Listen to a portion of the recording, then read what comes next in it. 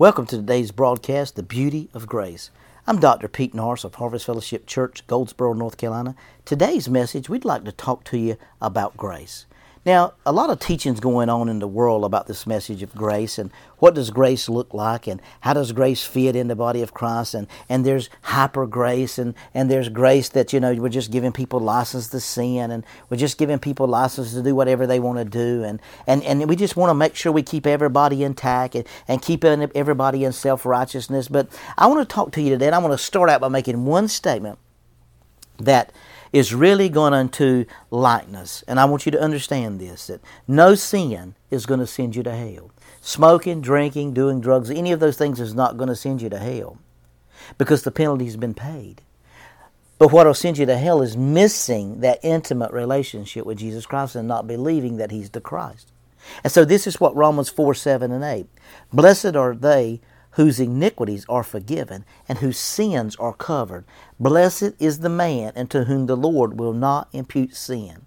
Now I want to read that in the New Living Translation because I think it helps us a little bit.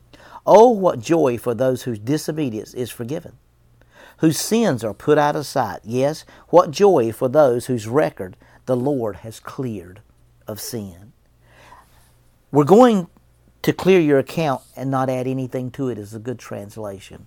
How many of you know that God has cleared your account?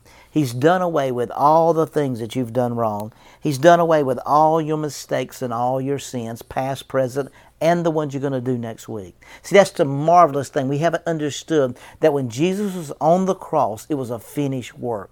Now, under the old covenant, I want you to realize this. Under the old covenant, when the judgment of God came down on the offerings and everything about the offerings were consumed. But when the judgment of God came down upon Jesus, and all the sins and sicknesses of the whole world were placed on Jesus on the cross, sin was not as big as grace. Because when everything left, Jesus was still hanging on the cross.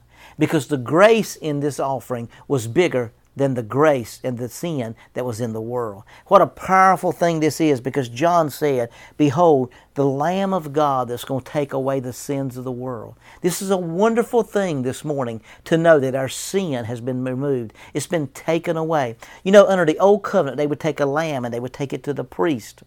And the priest would search out the lamb. He would check it for spots, for blemishes, for defects. And if he found no problem with the lamb, he didn't check the person that brought the lamb. He checked the lamb. And if the lamb was good, then you were good. Even under the old covenant, the covenant, when they brought the lamb to the priest, it was that blood covered them and cleansed them or covered them for a year. Today's society, we got people confessing their sins every 30 seconds because they haven't realized that they're truly forgiven. They haven't realized that all their sins have been removed and cast as far as the east is to the west to be remembered no more. What a wonderful thing that is to know that our sins are be forgiven. So when they bring the lamb to the priest, he would search the lamb. Well, let me tell you something. John said that Jesus is our lamb. So when God looks down, He's checking the lamb. He ain't checking you. He's checking the lamb, and that lamb was without spot, without wrinkle, without blemish. Jesus didn't go to the cross for you. He went to the cross as you. And that's the wonderful thing that we got to get a hold of in this end time, is that God did go to the cross for us. He went as us. So He died in your place so you would live. There was an exchange that took place in that dying and resurrecting.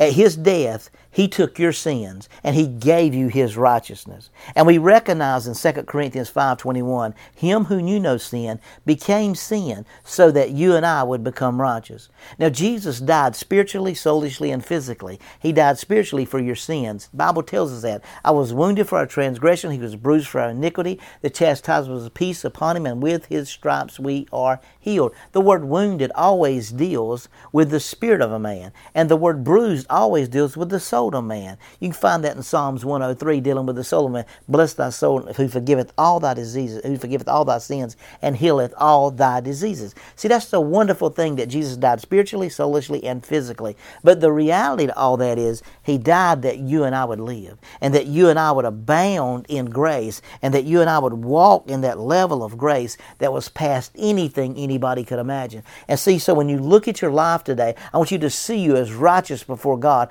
I want you to look in the mirror every morning and say how righteous you are, how wonderful God is in you, how great God is in you, because greater is He that is in you than he that's in the world, and no weapon formed against you can prosper, that everything inside of you is overwhelming. Everything inside of you is perfect, because with one offering, according to Hebrews 10:14, with one offering, He has perfected everybody. He's perfected everyone that is being sanctified. So you're made perfect through His one offering. He did it one time for the whole world. He don't have to do it again. You and I have been freed from the power of sin. So according to Colossians chapter 3, verse 3, if ye be dead, you're hidden with Christ in God. That's a wonderful thing. And Ephesians 1:4 says, He chose us in Him before the foundation of the world. What a powerful thing it is today to know that you and I are walking in this beauty of grace, and His grace is absolutely marvelous, absolutely perfect, absolutely upright. Think about it again. There ain't no sin going to send you to hell. It's God's marvelous grace that delivered you out. By the precious blood of Jesus, you and I are free. And always remember, where sin abounds, grace abounds even more. That word grace abounds even more is hypo, which means hyper grace. God bless you and have a wonderful day.